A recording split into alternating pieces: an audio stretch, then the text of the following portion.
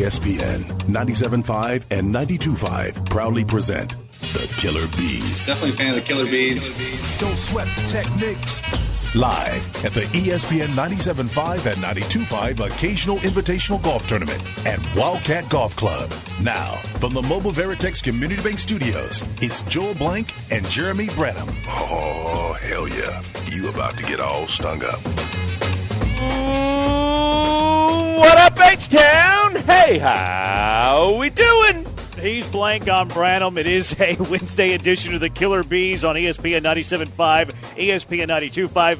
Brian McDonald's out here. Andrew Carlson's behind the glass. Joe George says he's going to be so busy to do our show he couldn't work it. He's over there sitting down having a cold beer. I see that. Yeah. it's and pretty he has incredible. Been doing that for a while now. Unreal. I'm going to be too busy tomorrow. I can't produce your show.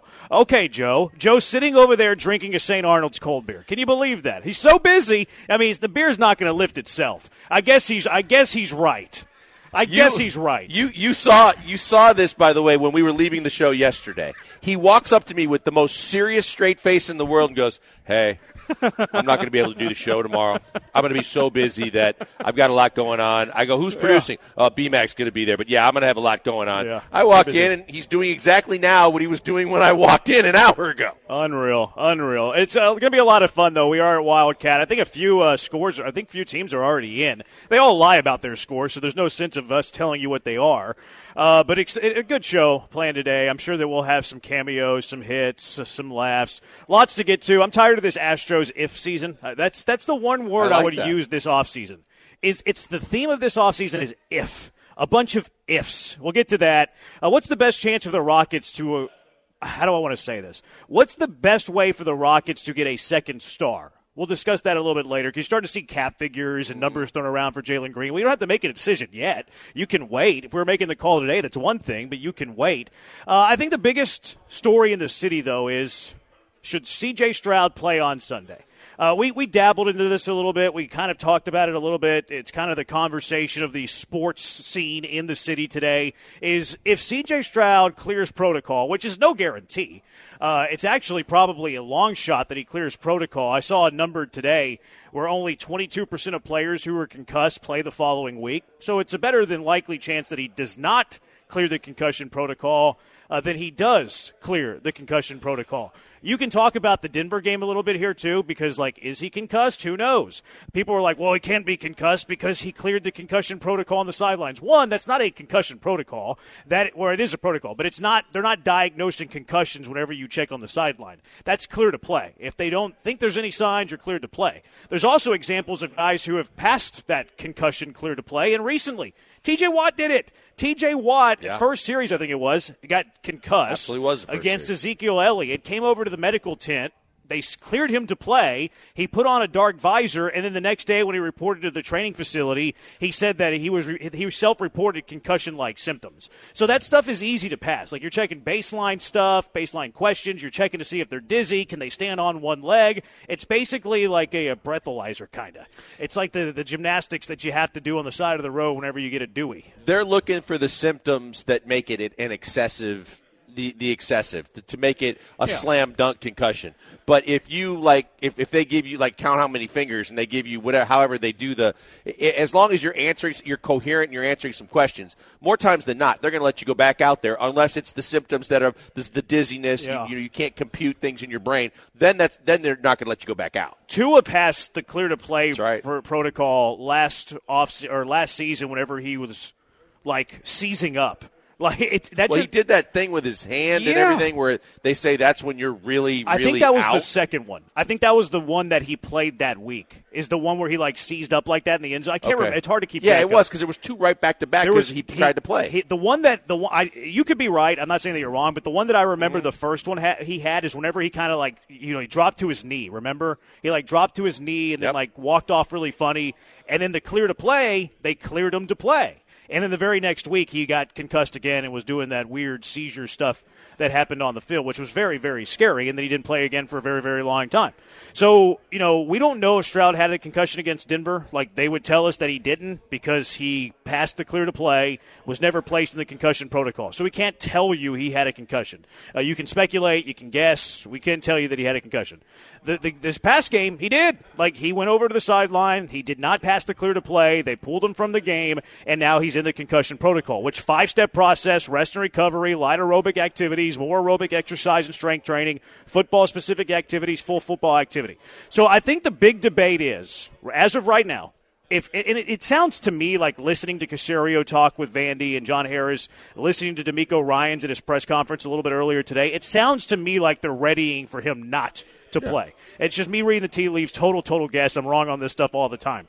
But if he is cleared, if he passes this concussion protocol, if he gets through all 5 steps, which each step requires a doctor, and then the final step, an independent doctor, to clear him to play, do you want him to play on Sunday in a playoff implication game with tons and tons of ramifications? I do not. I said it yesterday. I'll say it again today. I know that's tough for a lot of people to digest because of the fact that they are so ahead of schedule and they are in a position to make the playoffs. But the fact of the matter is, this isn't this isn't a guy that's playing just any other position on the football field. This is the most important position on your football team with the most important player. And you are thinking about the fact that, hey, from a bottom line standpoint, this team is ahead of schedule. All of this is just gravy because they are further along with a chance to do more than just about anybody in their right mind that knows football predicted for this season. The fact that they're going to they have a chance to get there a year earlier or however long you thought it was going to take, fantastic. But you don't get so far ahead of yourself that you run the risk of doing some significant damage or some damage into the future with a guy that's this important. I understand that everybody wants him to make the playoffs this year, but the fact is you don't run the risk of making the playoffs and thinking about however many games you think they might win and taking the opportunity away or having him limited in some capacity for the next 5 to 7 years when you could be competing for Super Bowls. I'm not doing it. Yeah. 5 to 7 years might be I'm just talking about an open window, though, of, like, opportunity. You've seen the Chiefs run. You've seen a lot of teams. Okay, probably more realistic would be 3 to 5 year window where you can, once you get there, you can maintain it enough to be a Super Bowl type contender. Oh, okay. Team. I misheard you. Like, I think if you have CJ Stroud as your quarterback, you are a contender. I thought that you meant that the ramifications could be like 5 to 7 years. No. I'm saying anything. I would agree with that. Yeah, that 5 to 7 year window of trying to win a Super Bowl. Yeah, I would agree with that. The thing that so I'm going to, I guess, kind of talking to both sides of my mouth here real quick, and I'm going to add one thing to your defense. Okay. One, on top of that, he is a rookie quarterback and very, very young. Yep. Like, this would be a lot different if it was like Aaron Rodgers in the twilight of his career and he had one other opportunity to make the playoffs, or if it was Brady last year. Like, it's different to me whenever you're in the twilight of your career versus when you're literally in the infancy of your professional career. So I would add that caveat to your side of the argument as well. The one thing that I think you might have minimized, though, I do think the stakes are significant. Now, do I think the Texans can win a Super Bowl? No. Do I think making the postseason is pretty high stakes? I think it's very high stakes. So I do think that you're minimizing the playoffs a little bit, but it kind of throws it into this whole giant risk versus reward. Is the reward of the playoffs, which I think is pretty significant, I might think it's more significant than you, is it greater than the risk of potential damage of CJ Stroud? And here's the thing that I really didn't know, like, to start this day when I woke up. I had no idea. I started to put some feelers out there. And I saw some dude, like, on Twitter, like, a radio host, no idea what you are talking about. Like, you've been on the you've been on the basketball floors. You've talked with team doctors. I'm on the sidelines for 12 games a year. I sit on the buses next to team doctors and athletic trainers. I'm not a doctor, can't diagnose this stuff, but I know what they're looking for. I know, like, how the process works. So that's that. The question that I wondered today whenever I woke up was, is CJ Stroud more prone to a concussion by playing Sunday versus waiting another week? Like, is the distance of separation from when he sustained the concussion, is he more likely to occur another concussion if he plays sooner rather than later? Or is it one of those things, hey, you're pregnant, now you're not pregnant, you're not likely to get, something like that? From what I've been told is that you are more likely to get another concussion the sooner you return relative to the initial concussion that you you took. So that's my stance, is that if this was one of those things where there's no greater risk by playing early versus playing in 2 weeks, I'd be like, fine, let him go out there, let him play. If it's one of those things where he's cleared, he's cool, the chances are the same. But the moment that I was told that the chances are higher whenever you play sooner, and they diminish the further separation you get away from the concussion, that's to me where this is a slam dunk automatic. I'm not even toying with the idea of playing him Sunday. And then you factor in the fact that whether it was officially ruled a concussion or not, the Denver game, he got his bell rung. So that's an issue. Now he has a full-blown concussion, and we saw how hard his head hit the turf with the helmet. So that there's two.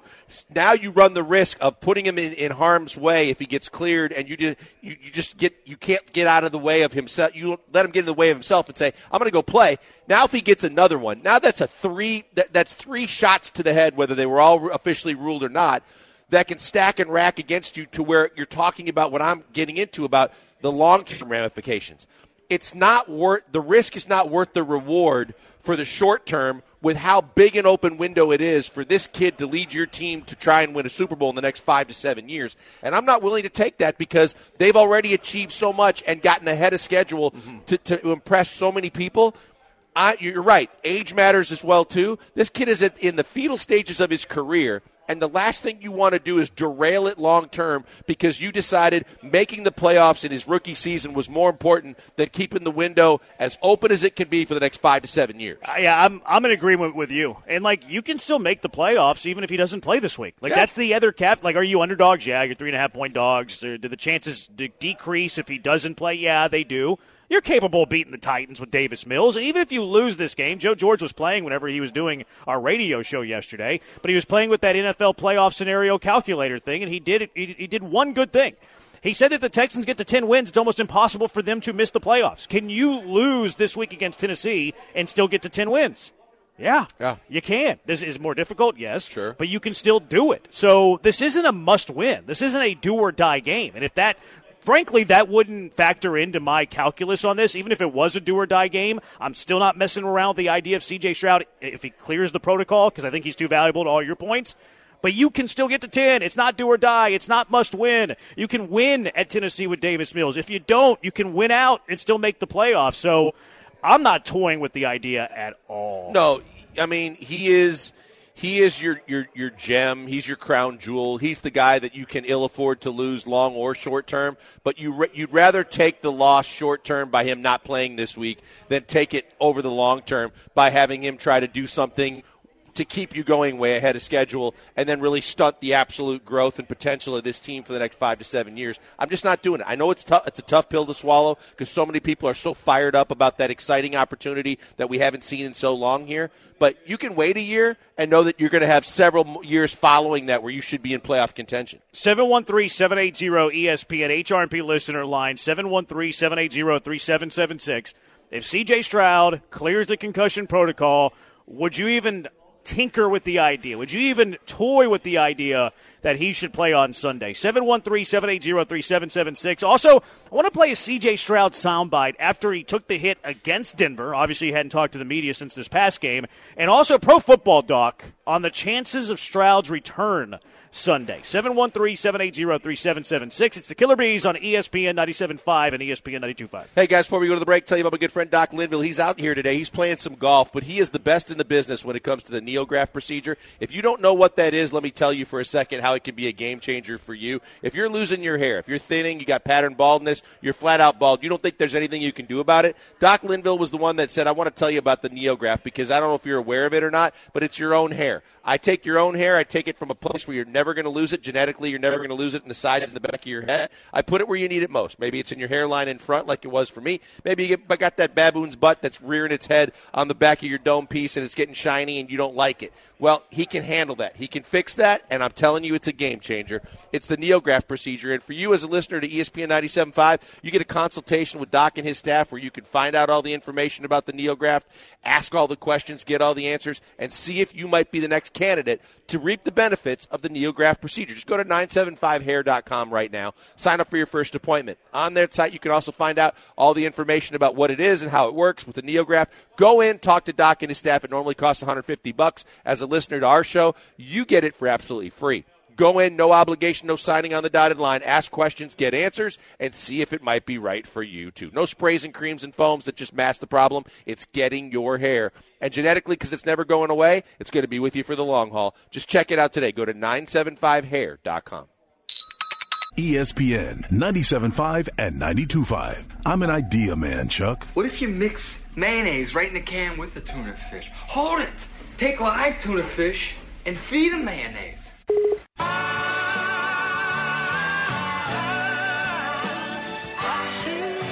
We're back in the Mobile Veritex Community Bank Studios at the ESPN 97.5 and 92.5 Occasional Invitational Golf Tournament, live at Wildcat Golf Club. Here is your radio twosome, the Killer Bees.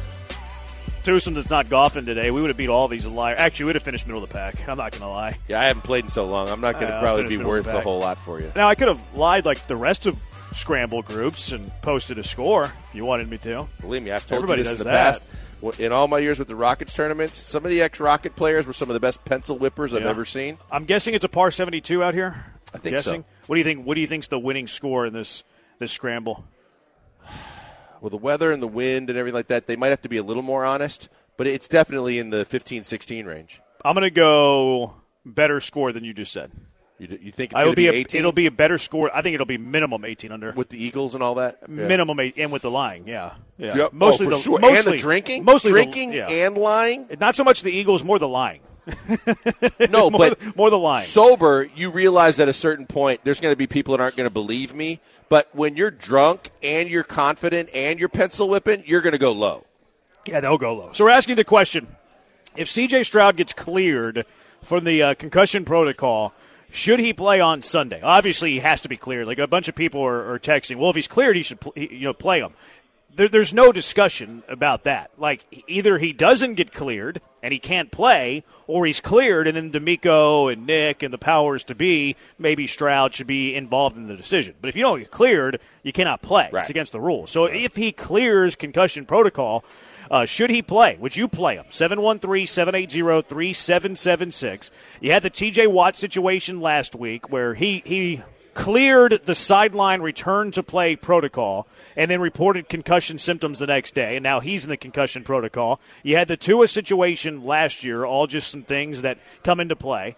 The Texans' offensive line has allowed 16 sacks in the last 4 games. Stroud has suffered at least one concussion and got sent off the field by a referee because he thought he was showing concussion symptoms in the Denver game. Now, he was cleared from the sideline return-to-play process. Here's Pro Football Doc, who is kind of a Twitter doctor, but he is a professional. He is a true doctor. He talks about CJ Stroud's... Is that Norman Chow? I think so, yeah. The former Chargers doctor that was Travis Johnson's team doctor. Yeah, there you go. We used to have appreciate him on the show. the we used to have him on the show. Yeah. And Travis Johnson there. Anyways, Dr. Chow. Here was Pro Football Doc on Stroud's chances to return to play this week. Our numbers show that it doesn't matter, quote, how bad the concussion looks. It's how quickly he clears from symptoms. If he can clear today from symptoms, then he has an outside chance of playing next week. There's no difference in the return of a quarterback versus a lineman versus a running back. It's the same evaluation process. It's not any more significant or less significant. I get it, more attention to quarterbacks, but it is the same process. Our numbers show over the last couple of years, it's been consistent, 22% chance of clearing for next week. There you have it. A true doctor, not just some radio host who talks about medical injuries and things that hurt the quarterback. It's a 20% chance for him to play. So that's the math on it. And then now you factor in the question, should he play? If he does clear, the 22% chance, 713-780-3776.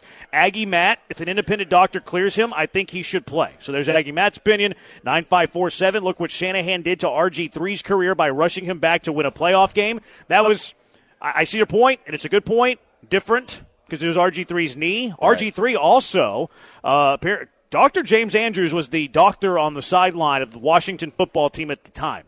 Dr. James Andrews' testimony to what happened that day and over that time was that he did not clear RG3 to return to the field, and they did it anyways. And then RG3's career was never the same. Nope. Just to throw that factor in there. 9411, we don't need a Tua situation where he's getting his block knocked off every single week. See, this is the fear, too. Like, and this is kind of, I think, maybe your point, like the arrow's pointing up on this organization. Making the playoffs would be awesome. Are they a Super Bowl contender? No. So what are you really taking away? You're taking away a potential at a playoff possibility. The biggest fear in this entire situation is you go into the offseason, like Miami went into the offseason last year, where you don't know the long-term health of your quarterback. And I'm not saying that CJ Stroud's going to have to ask questions, are you ever playing football again, like Tua did, but imagine going into the offseason with the uncertainty of how long your quarterback can stay healthy, much like Miami did. To me, that's the biggest fear factor of all of this. Call. It's a great call, because if you think about it, when we were talking about the Dolphins going into this season, we were talking about a do-or-die situation. If Tua plays, they could compete to go a long way in the AFC and be a contender in the AFC. If Tua doesn't, because he was even contemplating retirement, well, then what does that say about the rest of the franchise? And then look no further than a team in your own division with the Colts. You have everything else, and the Texans are on a path to get almost everything else in the next year or two with the money they have to spend, with the draft capital that they have, with the fact that they already have a very good and improved roster. But the Colts struggled because the one major position they couldn't fill, and they kept trying to throw Carson Wentz and Matt Ryan and all these guys into the mix, was the fact that they couldn't get quarterback right, and that kept them from getting where a lot of people thought they could go. That's what could happen if you take a guy like CJ Stroud and he starts getting the concussions over and over again. Now, every time you get hit in the head for the next couple of years, the chances are greater you could get another concussion. The symptoms become quicker when you keep getting them and experiencing them. And Troy Aikman and other guys went through it. We mentioned, the show a couple days ago with some of the guys that have experienced excessive concussions. You don't want to do anything that can derail this train heading in the right direction right now if you're the Houston Texans. 713-780-ESPN, HRP listener line, 713-780-3776.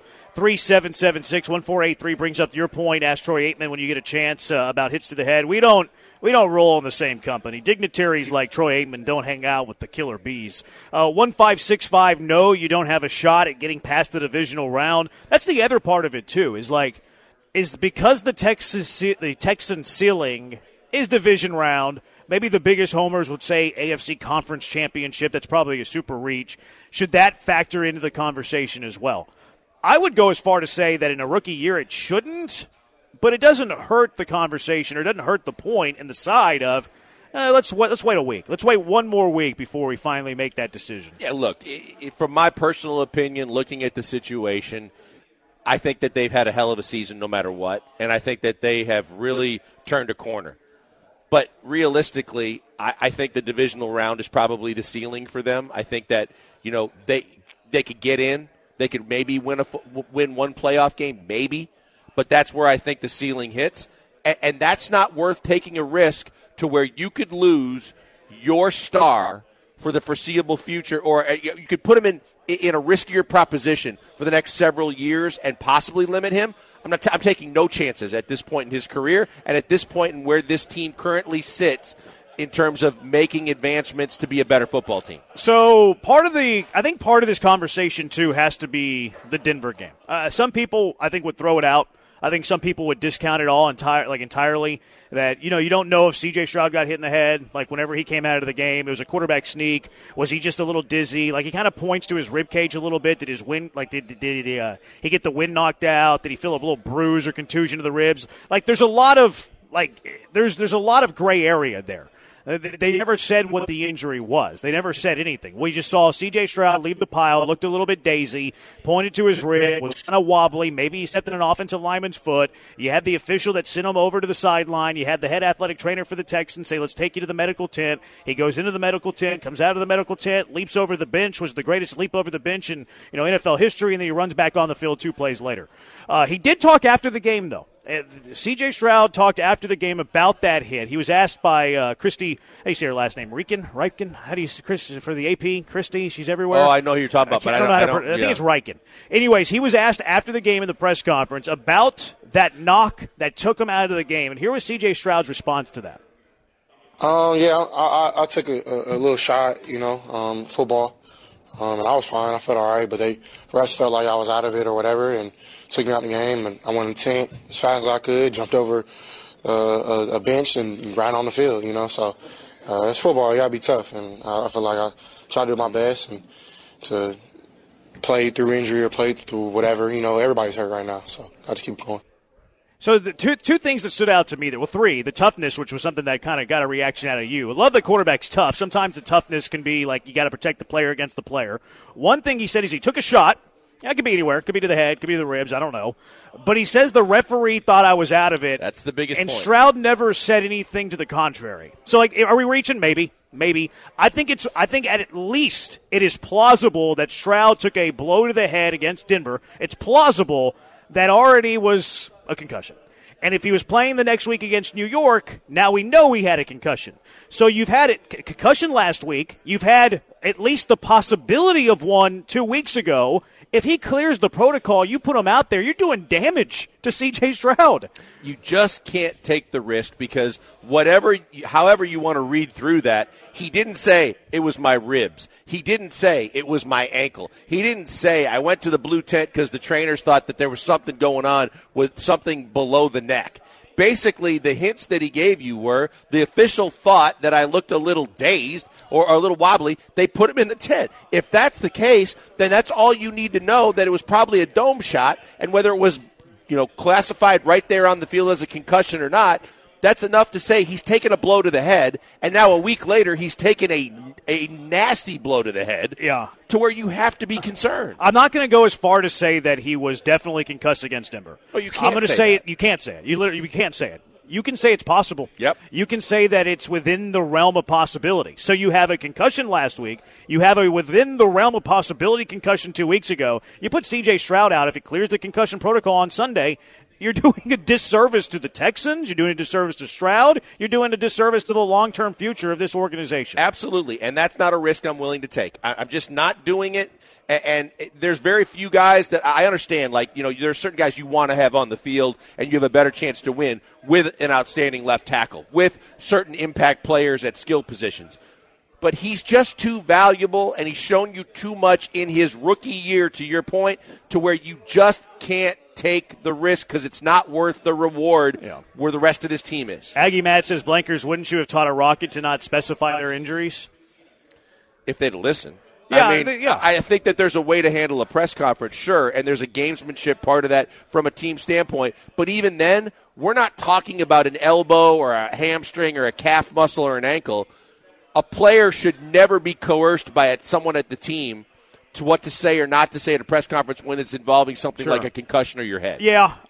I will agree with Aggie Matt here a little bit, though, because you have C.J. Stroud who wants to play. He's not saying that. He's not going to say, knock to my head. But, to Matt's point, though, the one thing you do is you speak in generalities and you don't give anything away at all. And you just say, it was just an issue on the field. We rectified quickly and we moved on. Let's be honest, too. The teams want nothing to do with the protocol, even if the player's not concussed, because now you have to clear something and you need an independent doctor to clear him to play. So, if you can avoid a protocol, you're going to avoid a protocol. And I've seen so many times, and I know it's college football, I know it's a little different. I've seen so many times in college football, other teams all the time, where a dude gets domed and I'm like, oh, he's concussed, doesn't come out of the game. I'll go read the opposing papers the next day. That player's in the concussion protocol. Hundreds of football players every year hide a concussion so they can get through the game. Yep. And then the next day, hey, don't think you're all that right. Yep. 713-780-ESPN, HRP listener line, 713-780-3776. Are these Texans playing down to their competition, or is it something else? All these quarterbacks who have beaten the Texans,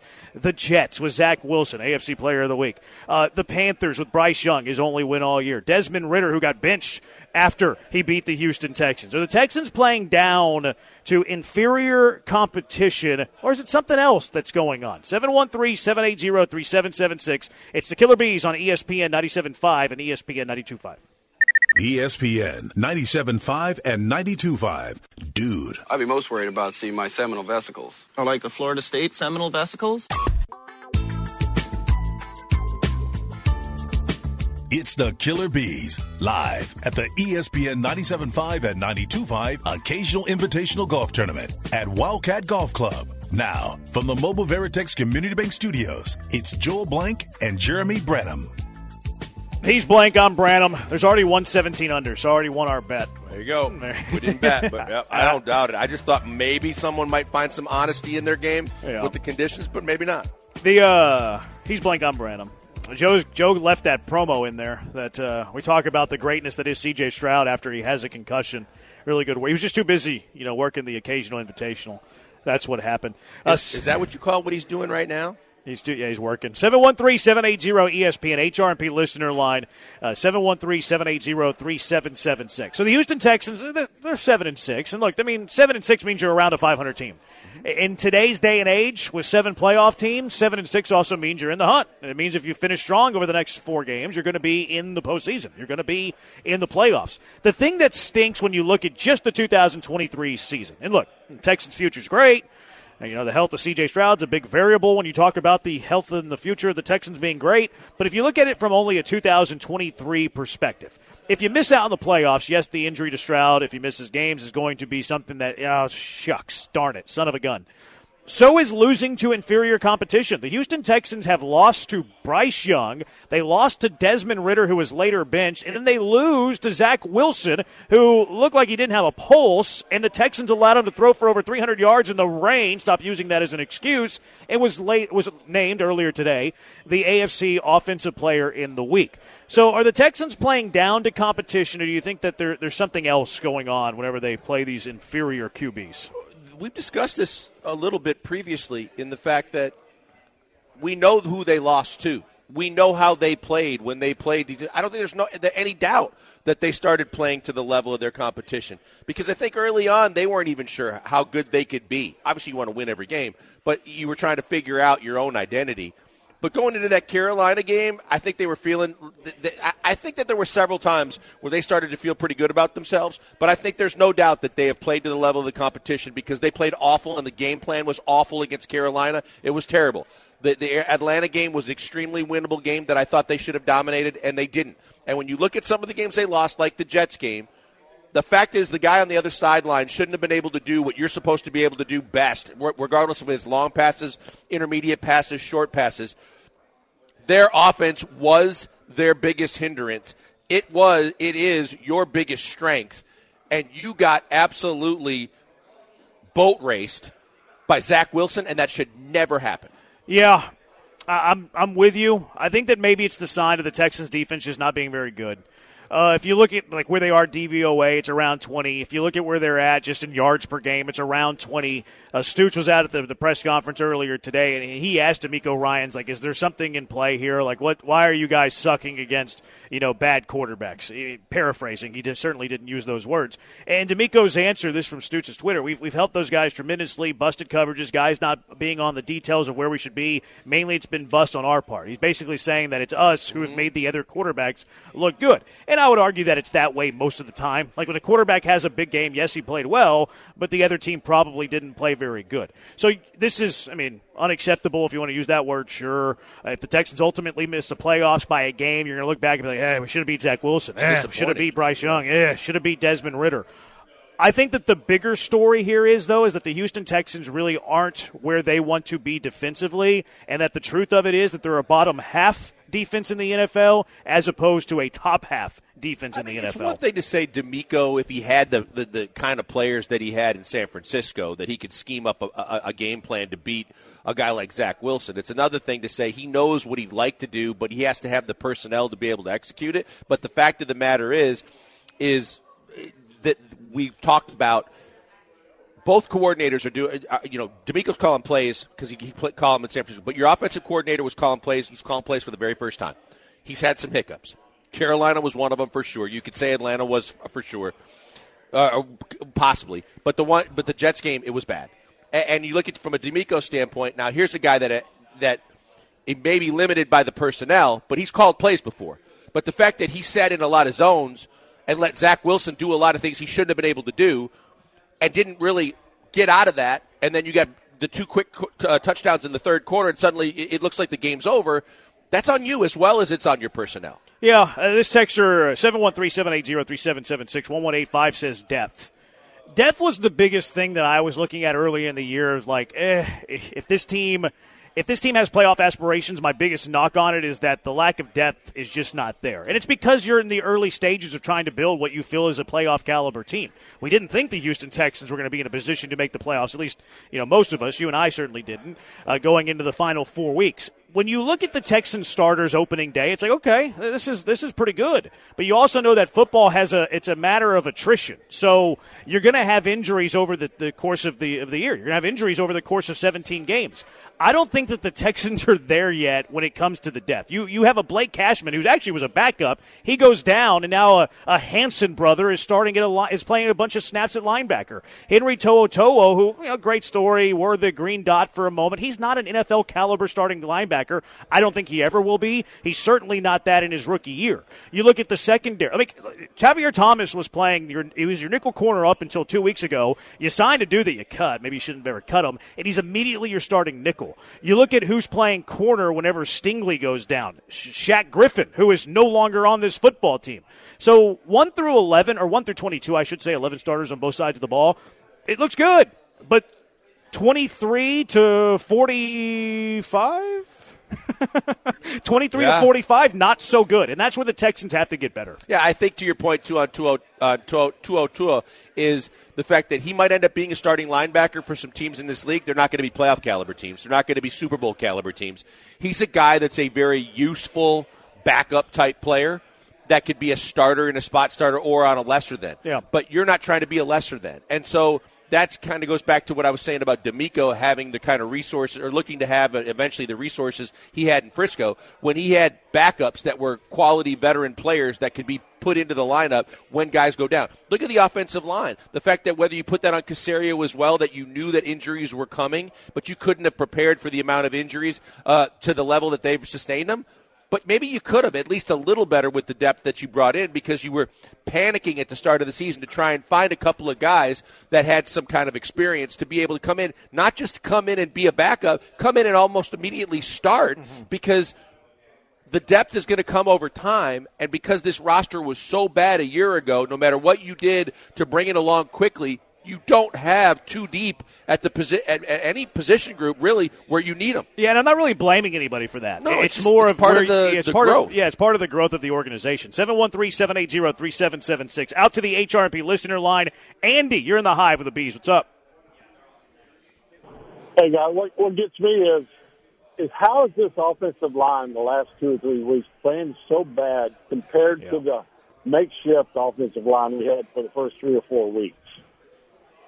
Appreciate the call, Andy. I don't. It's hard to explain. It's hard to explain. I think there's a combination of a lot of things. I think one of it's probably these defensive coordinators are watching film on where the Texans are struggling offensively in protection. It seems like the other team's defenses and coordinators they attack the Texans with trying to make them guess where the pressure is coming from. Like you had the Jets. I mean, Quinnen Williams is just going to beat Michael Dieter more times than not, so he's going to generate pressure more times than not because he's a way better football player than most centers, especially Michael Dieter. But you see a lot of the game plans for defenses that play the Texans. You'll notice, like, okay, let's send a 5-man rush here and let's flood one side and make the Houston Texans have to decide who they're going to block. You go back and watch the Jets game, and it's like there's a couple of different instances where George Fant is like, I'm going to take the inside guy, leave the outside guy. I expect to have running back help there, and it never gets there.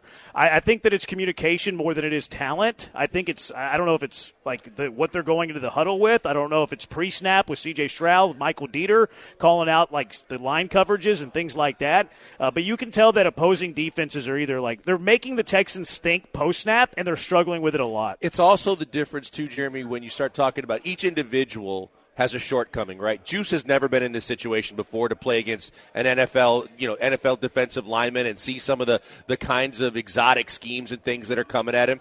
Dieter was a guy that we didn't want to see on the line anywhere until we had to have someone play center, and you look at it and go, well, he actually didn't do horribly, so we're going to keep putting him out there. But does he have the experience, to your point, of making the calls, reading the defenses, doing what he needs to do?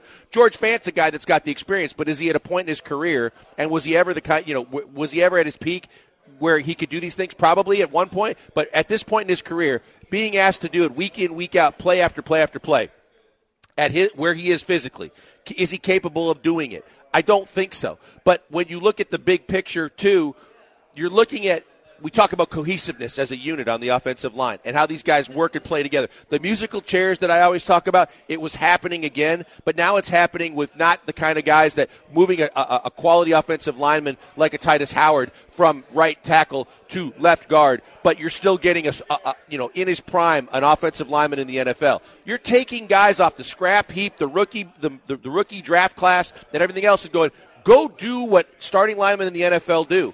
That's a difficult proposition, and when you start talking about how much time they have to keep doing it against quality defenses, it's going to catch up to you at some point. Maybe it's simply that you lost your center, and then those coverages just haven't been there because you have a backup center that's not as good at it as Jared Patterson was. Patterson got hurt in the Carolina game.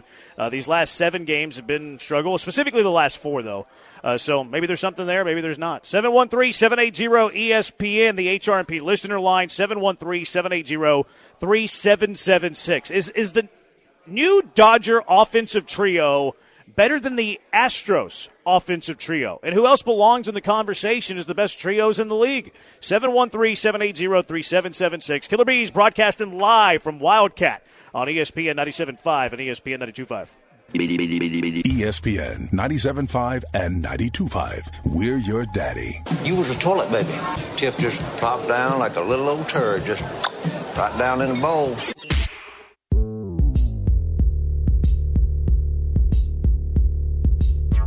You are live in the Hive with the Killer Bees. The Hive is currently buzzing from the ESPN 97.5 and 92.5 Occasional Invitational Golf Tournament at Wildcat Golf Club. Here's Joel and Jeremy.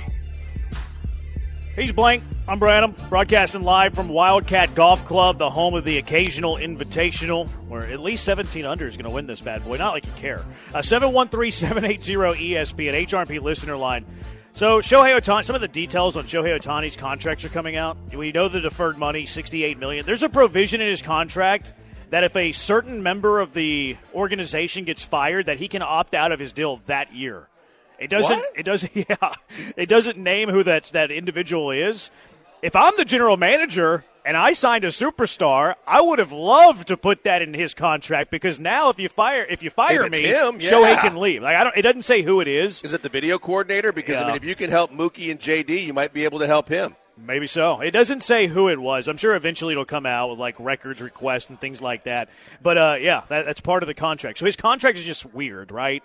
He's get the $2 million. I emailed my tax guy actually, and I emailed my tax guy. My friend's, one of her best friends is she's a financial advisor, and I reached out to her too. So I asked the financial advisor, I asked my tax guy, Shohei Ohtani, $68 million, whenever that kicks in 11 years, would he still have to pay state taxes to California? And they're like, yeah, I have no idea. So, the sharpest minds I know financially have no clue if he's going to, owe money to California on the $68 million that he's getting in deferrals later on. So, his contract's bizarre. It's weird. If I'm the state of California, it wouldn't surprise me if they eventually sue Shohei Ohtani, because you do all the math on the deferrals, it's like $88 million for the state. The state of California isn't going to ask for their $88 million. I doubt it. See, that's why when you and I were talking about it, when we first got the breaking news of what he was doing, I was like, yeah, it sucks if you're the Astros and every other team in this league, and you should be pissed off. But I know it sucks to say this, but kudos to the guys in the front office that figured out all the structure of this contract to do it this way and basically say, hey, as long as this is the system that's in place, if I'm not breaking the rules and I'm being creative, Daryl Morey would have lost his mind with joy for someone other than himself, because this is the kind of stuff Daryl did all the time until the league got in the middle of it and said you can't do that. And kudos to the Dodger people that did it. I know that really hurts to say that, but ingenious in the way they thought about it. But it's interesting because MLB Network keeps running all the crawl that says no opt-outs in the deal. Well, that sounds like a pretty solid opt-out to me. It's only if it gets triggered. Right, but still, that's a way to get out of the deal. And you're right. If I'm the GM and I made this deal, I got a little less concern about what I put on paper and what the organization's committing to, because basically they're committing to me just as much as they're committing to you. Now, I think it's more likely that it's probably like his interpreter and not the general manager. But think so? I have no idea. But yeah, I could see him fighting for his interpreter. You're not going to fire my guy, because if you do, I can opt out. So it could. Like, it'd be more likely to be him, a guy that he knows, than the general manager. I bet it's not Dave Roberts. I bet you it's not Dave Roberts either. But it could be a hitting coach. It could be a lot of different things. But from the interpreter standpoint, having dealt with Yao and his interpreter, I can say this unequivocally. When you sign a guy to that much money that's going to be that big of a part of your franchise, you are a lot. Like every guy, Harden had his own security guy that he picked and the team paid. And Dwight Howard had the same thing, and most of the superstars did too. They're going to accommodate you even if they don't like him. Look at what happened with Belichick and Brady. Brady had his guy that for years, no matter how much he annoyed the training staff and everybody involved in it, that he was Brady's trainer, so he was allowed to have total access, do everything, and be a part of, on the sidelines, be a part of the team until at a certain point when you knew the breaking point was near, that they broke it up and they got rid of him being on the sidelines. But other than that, teams are going to cater to their best players. Yeah, I don't think that he would fight for this in his contract for a complete stranger. I think he would fight for somebody that he knows. He doesn't know the hitting coach is there. He doesn't know Dave Roberts. Like, to me, it's probably somebody that he's bringing with him, whether it's a stretch guy, whether it's who knows. It could very well be a guy just like that, like Brady had, like his trainer. Yeah, it could. Like that's what I'm saying. Like, it's probably somebody that he knows and he's bringing with him, as opposed to somebody who is already working there.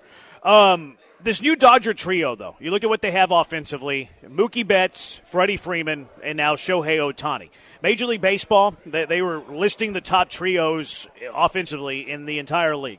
They list that trio as the best in baseball: Betts, Freeman, Shohei. Do you think the Astros could challenge that, though, with their trio? Jordan, Tucker, Altuve. Would you go Jordan, Tucker, Altuve, or Betts, Freeman, Shohei? Well, I'll tell you what. I think it's a pretty good fight right from the get-go because, Mookie hasn't had the type of season that he had when he was in Boston since he got to the Dodgers. Now, he has versatility. But if you just go like across the board, I'm going to put Jordan up against any of those three and bet that he has better power numbers and close to the same average numbers. So I think that you win at least one of the three head-to-heads. I would put Altuve up against Mookie, and I would take Altuve over Mookie. Now, Freddie Freeman's a hell of a stick still, and he's really good. And he's so super good. I think Freeman's the best of those three. Actually. So if you get the same kind of Tucker, whether you win or lose the third one, I think 2 out of 3 you win. So I would take the Astros. I think the knock on the Astros trio would be health. Jordan's never been healthy his entire career. He was hurt last year. Altuve's coming off a year in which he was hurt. So I think that would be the ding on the Astros. But they list the Astros third here. But I think Jordan, of those 6, I think when Jordan's healthy, he's the best hitter of those 6. No doubt. But I think I would have Freeman second, though. I would agree with that. I factor in the age because Altuve's a little older than everybody on the Dodgers. You've got young guys in Jordan and Tucker. Altuve's a little down the road for the other 5 guys. Betts, Freeman, Ohtani are pretty much in the prime of their career. Yep. But, Mookie Betts can't hit unless he has that dude he brought over from Boston. But he's got him. He's got him, though. The Braves were second. Acuna, Olsen, Riley. All Olsen does is hit home runs. I think Olsen has more home runs in baseball than anybody in like the last 4 years or something like that, which most people wouldn't answer that. Who is the leader? Who in baseball has the most home runs in the last 4 years? Not a lot of people would say Matt Olsen if you didn't know the answer to that question. That's like, did you see, off the topic a little bit on the same topic, did you see who has the most threes in the NBA over the last 3 or 4 years? I guess it wouldn't be Steph because he's always hurt. I have no idea. Buddy Hield. That's a shocker. Who in the hell would think Buddy Hield? That's the same way to your point. That's amazing. Like to me. Matt Olsen for home runs over that long period of time. But we forget the A's had some good years when Olsen and Chapman were hitting bombs. Yeah. 1-1-7-7, that gives the Dodgers a way out if things aren't going great. They can fire that guy and hope for an opt-out. Yeah, but if it's not going great, the part of the opt-out, too, in this is like, if he does opt out, does he still get the deferred money? He's got to, right? Has to. At least through the years that, like, if he opts out before his 6th year, I would think that he at least gets deferrals in his first 5. Ooh, that's a good question. He has to get deferrals in his first 5, I would think. Yeah, because he's doing the team a favor by setting it up like that. You can't just suddenly opt out and walk away. But if it was an ugly divorce, I think the team would explore it. Yeah. 0794, thoughts on Glasnow and Margot possibly going to the Dodgers. Rich get richer. I think Glasnow is really good. He's kind of made of glass, though. Sometimes he gets hurt. He is the final year of his deal, and this is what the Rays do. Before anybody leaves in free agency, the Rays trade them and get return on the investment, and they kick the cans down the road over and over. Oh, okay. 713-780-ESPN. Jeff Blum, he has exited the building. We were going to get him on, but one of his playing partners says that he's left the building. I guess he didn't play all that well. I'm going to text him and say he's doing us dirty. 713-780-3776. Killer Bees on ESPN 97.5, ESPN 92.5. So we mentioned earlier Zach Wilson. He won the AFC Offensive Player of the Week. What does that make you feel? Zach Wilson winning the Offensive Player of the Week in the AFC makes you feel? Fill in the blank. 713-780-3776. Killer Bees on ESPN 97.5, ESPN 92.5. Hey, guys, before we go to the break, we know that Christmas is right around the corner. You probably didn't do your shopping yet because you're a guy. You don't do those things ahead of schedule. You do them at the last minute.